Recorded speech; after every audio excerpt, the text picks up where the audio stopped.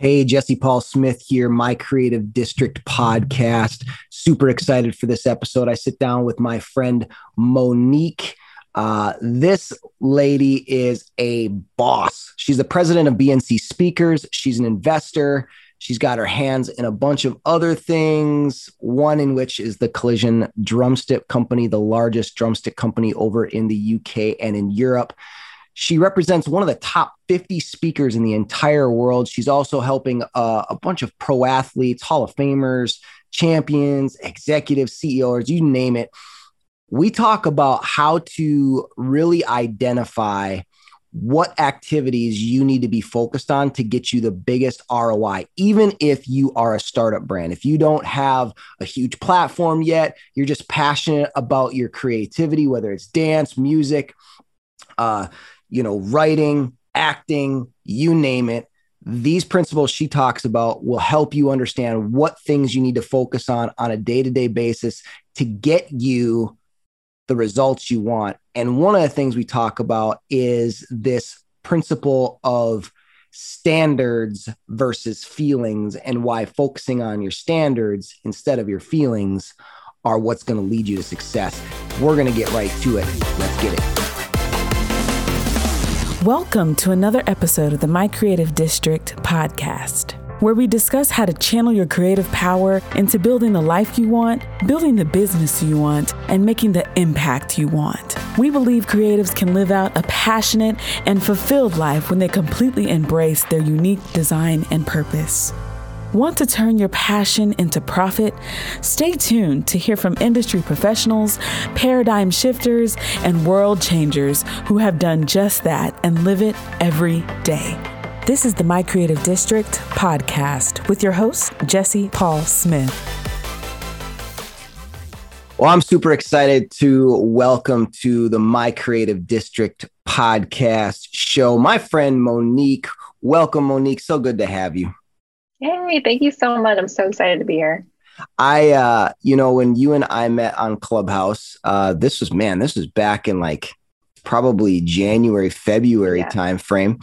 Yep. I knew that I wanted to get you on, so I'm super excited that we were able to make this happen. And I know right now you are actually hanging out across the pond because you split your time between Denver and the UK. So we'll talk a little bit more about that. But I'm super excited because I know that you've got a background in a bunch of various different things. But I know one of the things that you do help with is you are a consultant. You help companies scale, and you help them with their marketing, you help them with, their sales, their organization, all that kind of stuff.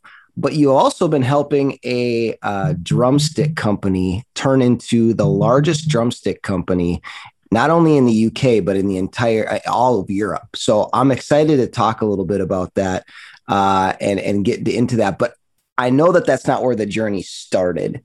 So you're wildly successful in entrepreneurship, but where did you catch that entrepreneurship bug? Was that something that your folks did? Was it something that you saw early on growing up? How did you catch that bug? Yeah, totally. So I feel like it's always been something that's been inside of me. And, obviously, so I come from like an immigrant family, and what do immigrant families want you to do? They want you to work hard. So I did exactly that, worked hard, got a good degree, got a good job. But then even like the career field that I was in finance. I had my own financial planning and advising practice. It was still like commissions only. So it was still kind of like entrepreneurial where, you didn't really get a base or anything like that too. And I remember my family kind of questioning me like, oh, you should try to get something that's more steady. And I'm just like, I don't know. And I think what happened was when I was doing the whole Wall Street thing, I was getting paid the same amount as my peers. And I was doing I feel like I was doing twice as hard work as they were.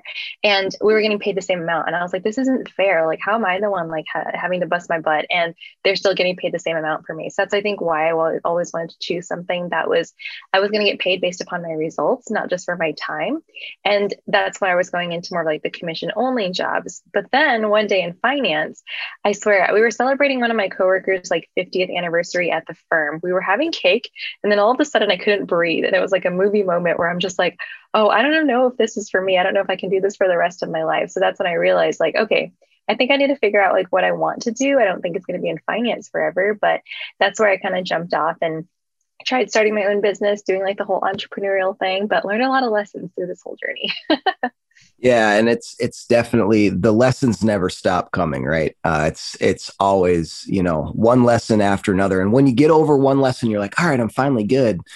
The next one always seems to meet you right at the doorstep. But I know that some of my guests would be listening and be like, well, okay, so you did finance. How does this kind of relative to these creatives and stuff? But you have a creative background in the fact that not only were you learning entrepreneurship, maybe a little younger, starting your first business at 16, right? We'll talk a little bit about that, but you've got some dancing in your background. So where did the dancing come into play? Yes. Oh my gosh. So that was in college. So I was actually president of Pioneer Breakers at Denver University. And I actually used to teach, and nobody ever believes me until I pull up pictures and videos. And I'm like, look, this is me. I used to do this. And it was just like so much fun. And that, I always felt like, I always wanted to also be in a position of leadership so I can also help teach and impact and inspire. So there was a lot of newbies that always rolled through, and they were just like, how do you do it? Because everyone is always so intimidated going to their first dance class, right? And I always wanted to try to break it down and make it easy for people, because I'm like, look, I definitely didn't start out this way. Like, you have to kind of put in the foundations first. So that was all in college, and it was a really great way to make friends and create some of those relationships too. Now, one of the things that I know that you talk a lot about is, the fact that you do come from an immigrant family. The cards weren't stacked in your favor. And I feel like a lot of times as creatives, we often feel like the cards are stacked against our favor. We have a small chance of making it based on what a lot of people's definition of making it are. But, you talk about grit, and there's a quote that you brought up in an article that I was reading that you were in. It was by Angela Duckworth. And she says that the secret to outstanding achievement is not talent, but a special blend of passion and persistence she calls grit. So talk to me about grit and what that means to you, and why do you feel like that has been one of the biggest catalysts to help you get to where you are today? Yeah, totally. I love this question because I feel like I wasn't always the brightest crayon in the box. And so when back in the day, where a lot of measurements were based upon like EQ, right? It isn't always about that, right? It's definitely all about what about the hard work that you can put in. There's that other quote too, where it's like, hard work beats talent if talent doesn't work hard. And I feel like that's really important, just because it's like, if you are putting in the hours and you're putting in the hard work, the results will surely follow. And for me, it was all about just getting really addicted to the process, because it was so hard not to get attached to like the outcomes, right? Because outcomes aren't things that you can control. And for me, especially, I was just like, well, at least if I put in this work, something good's going to come after it, right? If you're shooting for the stars, you'll still get pretty far, right? If you end up missing that mark. And so that's kind of the way that I looked at it, was just like really falling in love with the process of it. And as cliche as it sounds, right, it's truly about the journey. And so as I was thinking about like what that success meant to me, it's like, as long as I was having fun with things, then all that stuff didn't really matter. But that all had to come from like putting in the hard work and the grit, because I wasn't the brightest crayon in the box. I don't think I was the most naturally gifted or talented, but I did want to put in the hard work to make it. And I feel like with grit, those are the ones that end up making it farther, because they're really spending a lot of time just honing in on their craft, if that makes sense. And I think that's you talk about, even going back to what you said about breakdancing, learning dancing at, in college, and just finding a way to use things as a way to connect with people. Right. And, business is all about connecting and all about relationships and networking and helping other people get further. How do you feel like, coming from an immigrant family and not having all the connections in the world, how did you turn into such a connector yourself? Do you feel like because you did come from that background and you did have the cards, quote unquote, stacked against you in there, that it pushed you to connect with people? Because you are a master connector. Thank you so much. Yeah, no, absolutely. Just because, like, I think about, like, when my family, my grandparents immigrated from Cambodia back in the 70s. And, I know that they didn't want us just to live average lives. And so that really didn't sink in until, unfortunately, my grandmother passed away 4 years ago. And so once that actually happened, I start to realize, like, oh, yeah, I don't think we're just here to live average lives. I think we're here to, like, take it to the next step, take it further. We didn't have a lot of connections starting out. English wasn't even my first language. And for my family, we didn't really know who we were, we didn't really know the language, didn't know who we were talking to either. And although I was born here, I still had to do the ESL classes growing up. And I'm also an introvert. I always kind of brand myself as the resident introvert. Because of this, I wanted to be able to, at least to have one-to-one connections versus in big group settings. And I knew that if I would just have those one-to-one connections, those would lead to other connections that could, help level up, so to speak. So yeah, I love that question, because it's just like, I didn't have a lot of that. And I think that's what inspires me so much with the grit and everything that I want to do as well, because we didn't have a lot of that stuff growing up. So for people, you made this comment, you felt like you aren't the brightest, crayon in the box, right? And I think, to a degree, a lot of us feel that way in some way, shape, or form. But, you found a way to succeed. And how much has this connection skill set? Because really it is a skill set. It's something that can be learned. I think too many people say, well, I'm not an extrovert, so I'm not a connector. And I think that's not true, right? How do you feel like learning the skill set of connecting has helped you propel not only your business, but also the clients that you're working with and their businesses? Yeah, totally. Well, I feel like, especially in, like, the entertainment industry, it's all about who you know. And I feel like that goes, it's kind of the same in business too. And, when you are really thinking about, like, I call it like the plus one concept. So, you can definitely, like, reach out to some of the connections that you have already in your warm market. But the plus one concept is really reaching out to somebody that really, like, is kind of a ways out, right? Where they're well known, but you go to their Instagram page, they have an email address, right? So it's like, it's really putting yourself out there to make some of those connections. So in my business, that's actually helped us actually reach to a lot of, like, really awesome speakers, a lot of really awesome artists as well. So, like, on the drumstick side, with some of the artists that we're working with, we just have to really just put ourselves out there and just make that connection, because some of these are, like, Grammy Award winning artists as well, where, a lot of people would think they're, like, untouchable. But, I think, there's nothing wrong that could happen from at least, like, going for it or just asking. The worst that they could say is no or not reply to you.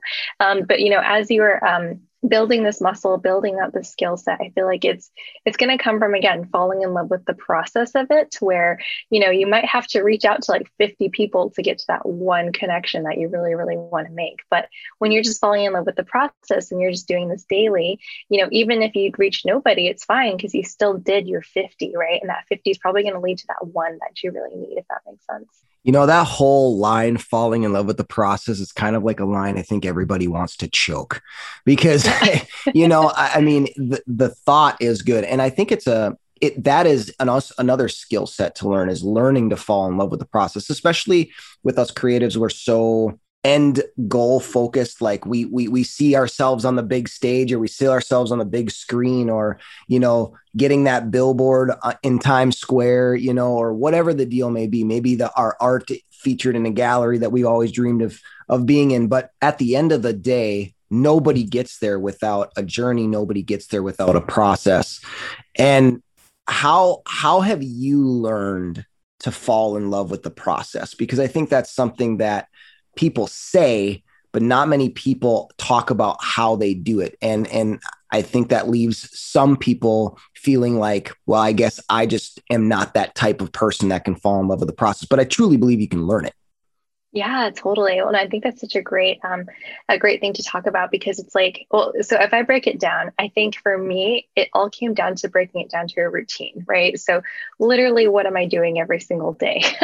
So when you're really waking up every single day, looking forward to like a Monday, right? Because everyone hates Mondays. I feel like when you wake up looking forward to a Monday, that's when you made it, but it's because you're falling in love with this process. So I actually would start with like breaking it down into like your daily routine. So what does this morning routine actually look like? Breaking it down to what are you doing for the day, and then a nighttime routine as well. So my morning routine starts the night before. So it's just like, oh, what else can I do there? And so, sorry. And so when we're looking at that, we basically are trying to take a look at, like what are the elements there that we're trying to put together as far as like, okay, well, I need to make sure that I accomplish like these things. So it's this whole idea of standard over feelings, right? So you might wake up some days where it's just like, I don't feel like doing this, right? But then if you're holding yourself to a standard, like, okay, if I hold myself to the standard, I know I'm going to do it because, this is the standard I'm setting for myself because it's in service to the greater vision, which is that whole end result. So I don't think there's anything wrong with having the end result in mind. I think you should have the end result in mind, like visualizing it, really like picturing like, this is where I want to be, this is where I want to go. But you have to think about, okay, what are you doing on a daily basis to hold yourself to that standard to get there? So I think a lot of creatives do this as well. I think athletes do this as well, where they are visualizing like, okay, this is exactly what this set is going to look like. Okay, this is what, the walkthrough is going to look like. And I always use this example where it's like, picture yourself chewing on a lemon, right? Where, you picture yourself in your room, you walk through your hallway, you get to the kitchen, you open up the fridge, you grab the fridge and, you open up the fridge, you grab a lemon, you put the lemon on the countertop, and then you go and grab a knife, you slice it down the middle, you slice it again and again and again, and you take a slice of that lemon, you put it in your mouth. So if you felt your tongue getting sour right there, it's like why the power of visualization is so strong, because your brain doesn't actually know the difference between what's real and what's not real. And so when you're visualizing yourself on that big stage, like picturing what your perfect day is going to look like, I think that's where it's going to really ingrain it into your whole body, where you're going to wake up on those days where you don't feel like doing anything, but you're remembering that you're holding yourself to the standard to meet that greater vision, that end result. So I think it's all interconnected, but I think it starts with, what can you do on a daily habit to quote unquote fall in love with the process. I love that quote, that standard over feeling. That is powerful. And I think so many of us creatives are driven by that feeling. That's how we're wired. We are definitely all about the feels. And so, making sure that we understand this, standard over feeling and making sure that we're understanding how that standard is going to lead to the end goal. I love that. I'm definitely going to steal it. So thanks for that. Totally. Now, I know that, you have done a lot of work in e-commerce, and you've the Drumstick company that you're working with and helping grow, obviously on that side, but you've done a lot of work with, like you said, pro athletes and, creative brands and such. I want to talk about the startups. Some of these creatives that are, maybe they've kind of been, they've launched their brand, they've launched their platform, but they're kind of spinning in the same rut and they can't seem to get out of it. What do you find are some of the biggest hangups that keep people really in that startup mode, where they might increase their social media followers, but they're not increasing their revenue? They might, release some new material, but they're not gaining new eyeballs on that material. What's keeping them in that spot? Yeah, totally. That's such a great question. So I feel like for me, the biggest pattern that I see is that it has to do with self-limiting beliefs and the misconception that they think they have to do more for more success. So I feel like with some clients that I worked with, some brands that I've worked with, and on the creative side as well, is that, when they're making that big leap to the next level, what they're finding is that they're facing like upper limit problems with themselves. So basically, when you get to a point where you realize that it's not about doing more, it's about doing less to achieve more, it comes down to a lifestyle thing, which I know kind of sounds like, way left field, but it all makes sense, I promise you, because when you think about it, when things are going well, like you said, like when, maybe you, your following starts to get a lot greater, you start getting brand deals here left and right. Once you start getting some of these things, family life's going well, relationships going well, what happens is that, your self-limiting beliefs will actually start to get triggered subconsciously. You might not even know that it's happening to you, but because, your subconscious feels like, oh gosh, this is a lot of new success. I don't know if I'm worthy of this success, right? Your subconscious is actually going to start finding ways to trigger self-sabotaging habits, where some of these self-sabotaging actions are being taken to actually bring you back to a point where you were suffering, because that's what's familiar. That's what you were used to. You were used to the struggle, getting to where you are now. So I feel like once you get to that point where you feel like you're plateauing, the biggest thing here is to realize, like, okay, what is my upper limit problem here? What am I faced with as far as what am I about to do that's, going to self-sabotage? And like where you might not see it yet, it's not about working more. It's not about doing the hustle, getting more into the hustle, but finding ways of things that you can optimize. So it's like, are there other connections that I can start to make, right? Maybe some of the brand deals or some of the connections that you're working with are just in your comfort zone. Your comfort zone is totally the danger zone. You need to find, ways to actually, pull yourself out of that comfort zone, which I know sounds interesting for some people, because you actually have to go out and actively seek places where you can be uncomfortable. So I would start by putting out like a dream list, like these are the brands I want to work with, these are the deals that I want to get, or these are the stages I want to be on, and then actually figure out ways that you can get there, right? And then go back to that +1 concept. It's like, okay, who do I know that can be connected to any of these things here on this list, right? Or maybe it's like a certain venue you want to play at or work with. Maybe you need to, get in touch with whoever's like running the show there, and then figure out who do you know that's connected to that person, and start to get creative to make some of those connections. So long answer to your question, but I feel like when you're plateauing, you really have to find ways to get uncomfortable again.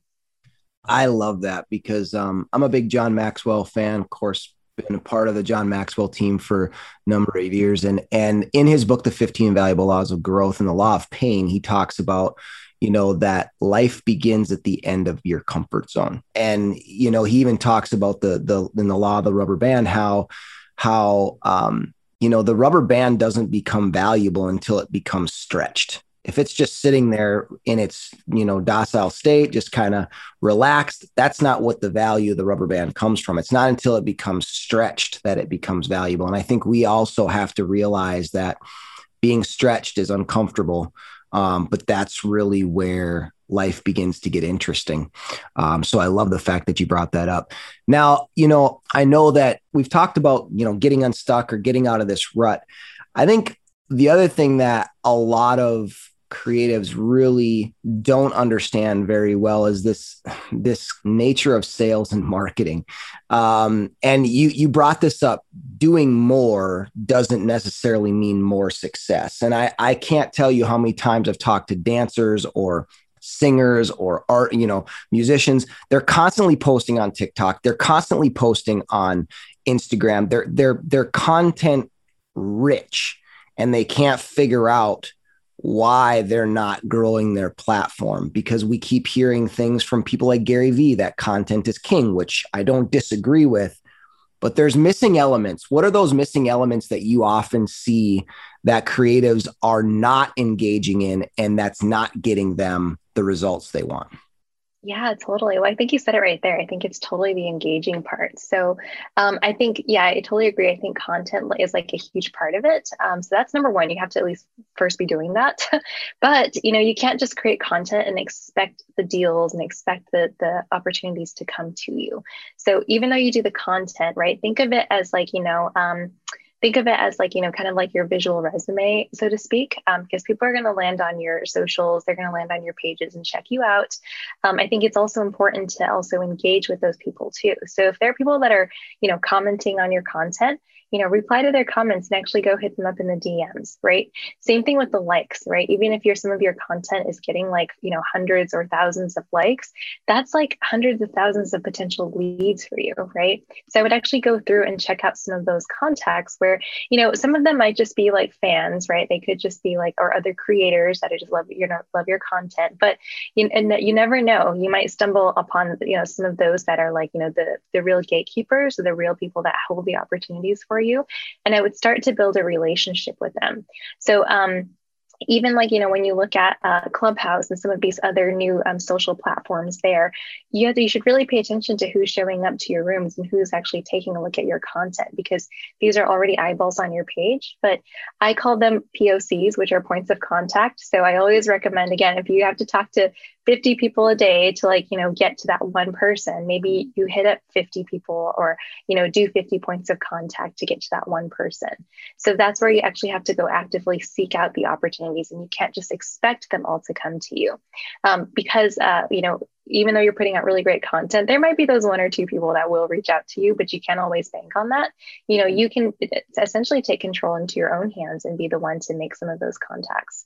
So I think that, there is definitely power behind actively going out and doing sales, because even though you might not be selling a product or service, you're still totally selling yourself as your personal brand. So I think that's really important. And I think sales and marketing go hand in hand. So sales being the actual part where you're actually going and doing active and outbound points of contact, and then marketing being where you are actually just putting your content out there, going live, doing your TikToks, your reels, all that stuff as well. So there's a balance, but I think you need to have both.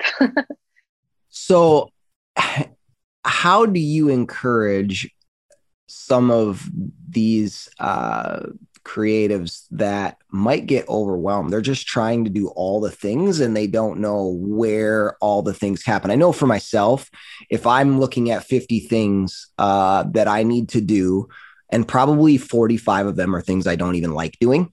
So I see all the things I need to do. I don't know where to start to see what's going to get me the most bang for my buck, the most ROI. I get overwhelmed, and all of a sudden I find myself scrolling on Instagram, right? And just burning and wasting a bunch of time. So how do you coach your clients on what they should focus on and how to not get overwhelmed with all the things? Yeah, totally. So I know that this can be a bit tough, especially when you're first starting out and doing all the things by yourself. So before you can even hire a team, right? Obviously, hiring a team is the goal. That's the end goal. But I feel like where you start first is by prioritizing. And the best way to prioritize, I would make sure that it has these three criteria. So the first criteria, making sure you understand, okay, so if this is one of the activities that you have to do, what is the goal of it? Number two, what is the intention of it? And then number three, think about what is the ROI of it. So that return on an investment, right? So, the investment you might be making obviously is going to be your time, but it could be, money or something like that as well. So when you're analyzing those three criteria for each activity, that's going to help you prioritize on what's most important first. So obviously content creation could be number one, the actual sales and outbound reach out is number two. Once you make out your priorities list, then I would actually go back and circle back to that dream list I told you about, right? Where you're thinking about okay, these are the dream stages I want to be on, or the dream deals that I want to get. And then actually being really, really intentional about how do you actually go and make those things happen. So I always like to start with the end goal in mind and then kind of working backwards and kind of just reverse engineering, how do I actually make this thing work? But definitely start with prioritizing first. So that way you're not spending all of your time doing all of the things and going into that endless scroll. Because I feel once you start consuming content, it just never ends. But again, going back. So true. It's a rabbit hole. Exactly right. But going back to the whole idea of standard over feelings, right? So if you accomplish 3 of the things on your list, that's still a great day, even though you probably still have 25 things left on your list, right? So yeah, the other question that I have is the other thing that people get hung up on is I don't like to do this, right? So they're great at the sales part, but they don't like the marketing part, right? Maybe they're good at the content creation part. And I feel like this is more and more the case, especially with creatives. They're great at creating their stuff, right? But they're terrible about selling themselves. A lot of that has to do with self-worth issues, limiting beliefs, like you were talking about, right? So what they have a tendency to do is do what they like and procrastinate on what they don't like. So how does one break through that and stop using the excuse, well, I'm not good at that, so I'm going to wait to find somebody to do that for me, or, I'll get to it, because again, the more you put it off, the more, it's not going to happen. So how do you break through that? Yeah, totally. So like I love the idea of just taking imperfect action because I feel like, when you're taking imperfect action, you're just putting it out there. And then like I would actually maybe make it a challenge where it's like, okay, you have to get it done and not like come back to it, especially, if that's something that holds you back. But I would start actually with when you wake up first thing during the day. I actually would, so personally, this is what I do as well. I actually start off my first 2 hours with a task that I absolutely hate doing. That's when you have the most energy. And that's actually the most time or the best time where you can just knock those things out.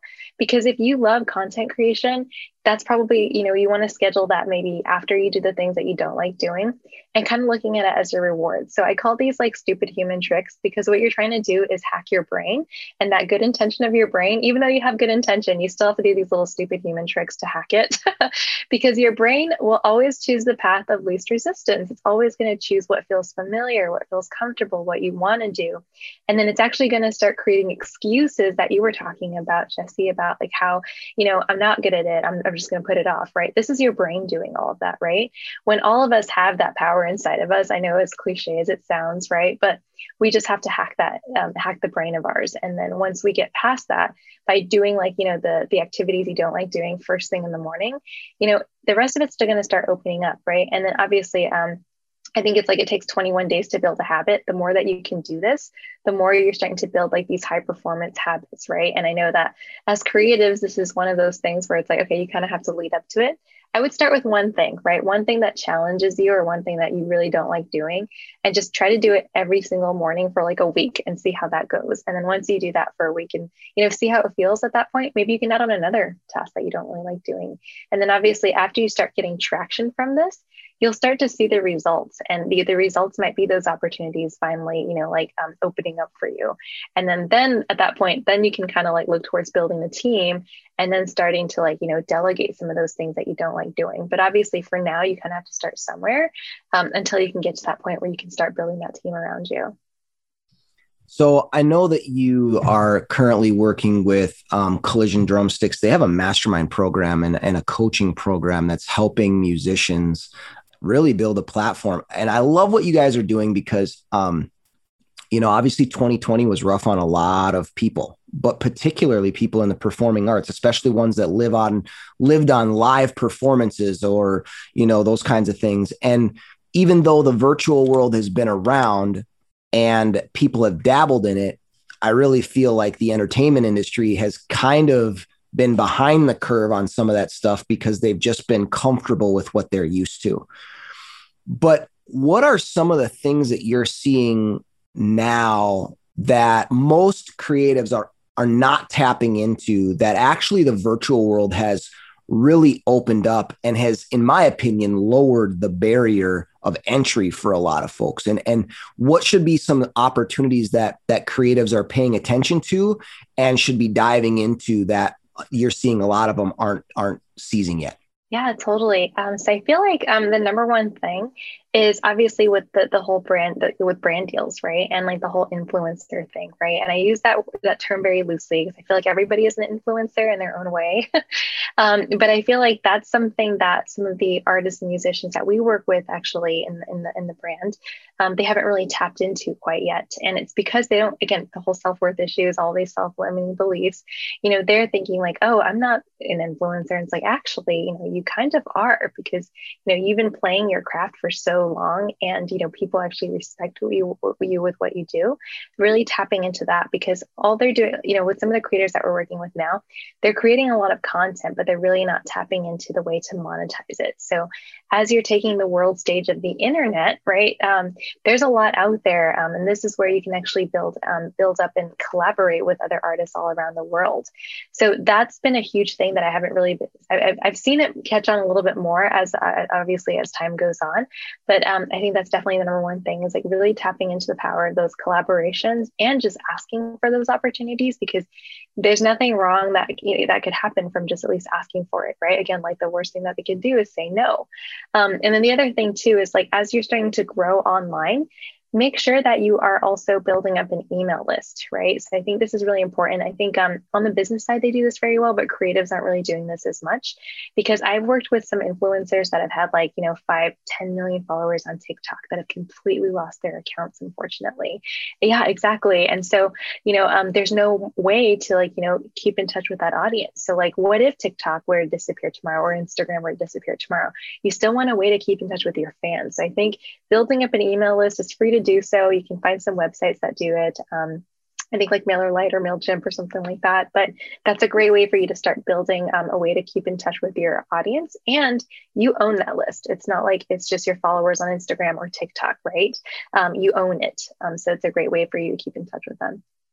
Yeah, I totally agree with that. The email list is something that's underutilized in our space a lot of times. And I know personally some people that have lost their social media accounts completely, and it drives them nuts because that's their only way of communicating with their people. So Michael Hyatt once said something that really impacted me a long time ago. He says, never build your castle on somebody else's property. And I thought, man, is that super powerful? And he was talking about social media, talking about all these brands and influencers and people alike that are building all of their influence on social media and don't have their own website or funnel. At least they also didn't have an email list. And so one fell swoop, if Zuckerberg decides to make a decision tomorrow that he doesn't like X kinds of counts, that he could just wipe out so many people's entire business with one fell swoop. So don't ever build your castle on somebody else's real estate. I think that's super powerful. So Monique, this conversation, you and I could chat a ton, but I just want to ask, what are you super excited about right now? What are some projects that you're working on? Because I know that you're doing a lot around helping people really have the business and the brands that they've always dreamed of having. So what are some of the projects that you're working on right now that you're super excited about? Yeah, of course. I obviously, number one would be with Collision Drumsticks. I've been with them for almost 2 years now, and I'm just super excited because obviously, with the live music industry taking a huge hit last year, since we started the mastermind and the membership program, it's been so awesome to see some of these artists really take it to the next level and make music their full-time thing, which has been so cool to see. There's one artist in particular I just want to share as an example. He basically started out, obviously, when he was making a lot of his side income through live shows, and since there were no more gigs, he then found a way to just get really good at production work. And production, he didn't know that he loved it so much, but it was totally in his zone of genius, where he gets lost in that flow state where you look at the clock and it's oh my gosh, hours have gone by. And it's when you find out what that is for you, and you find a way to monetize that, it's golden. Because once you can find a ways to monetize that, you're always going to be enjoying what you do for a living, really being fulfilled and everything. And so now he's started his own production company. He has 30 of his own clients that he got in a month, and I was oh my gosh, super excited about that. There's another artist who actually he decided that he's going to be leaving his full-time job as well. And he's going to actually build drums and play shows and actually build drums and do his own e-commerce thing too. So that's been pretty cool. And then obviously so that's been pretty awesome, working with our artists on that and just seeing the transformations there, but also too with some of the speakers that I've been representing as well. So I love the whole idea of just being able to impact one to many, kind of like what you're doing here with this podcast, just being able to reach so many more people and just having that impact and creating that footprint for people. And I've been loving doing that with some of the speakers that I represent, just being able to get some of them placed on stages as well. But again, it has to do with, creating those connections, building those relationships. And I'm loving it because I'm just getting paid to hang out with people, basically. So it's been awesome. No, I love that. I think one of the coolest things about you, and also we've had the privilege of interviewing Carlton on this podcast. One of the things I love about you guys is that you are excited about what other people are doing, how they're winning. And it's definitely a testimony to why your brands are doing so well, because you genuinely care about your people, you genuinely care about their success, and it definitely shows. So Monique, I just want to say thank you so much for this time. There was a ton of gems that you dropped during this interview, and I'm just super excited for what you guys have going on at Collision and for the other brands that you're working on and helping grow as well. And just big props to you guys for all that you're doing. Yay. Well, thank you so much. This has been such a privilege, such an honor, and I had a blast. Like, this has been such a great conversation. If people want to connect more with you, before I forget, where can they find you? How can they connect with you? What's the best way to reach you? Yeah, totally. So my website is moniquesar.com, but I hang out mostly on Instagram. So my handle is @moniquesar.boss. Awesome. We'll make sure and put that in the show notes so that people can connect with you further. And again, just thank you so much for your time. We really appreciate it. Awesome. Thank you so much. Thank you for listening to another episode of the My Creative District podcast with your host, Jesse Paul Smith. Here, we turn your passion into profit. Follow us on Facebook and stay tuned for another episode of the My Creative District podcast.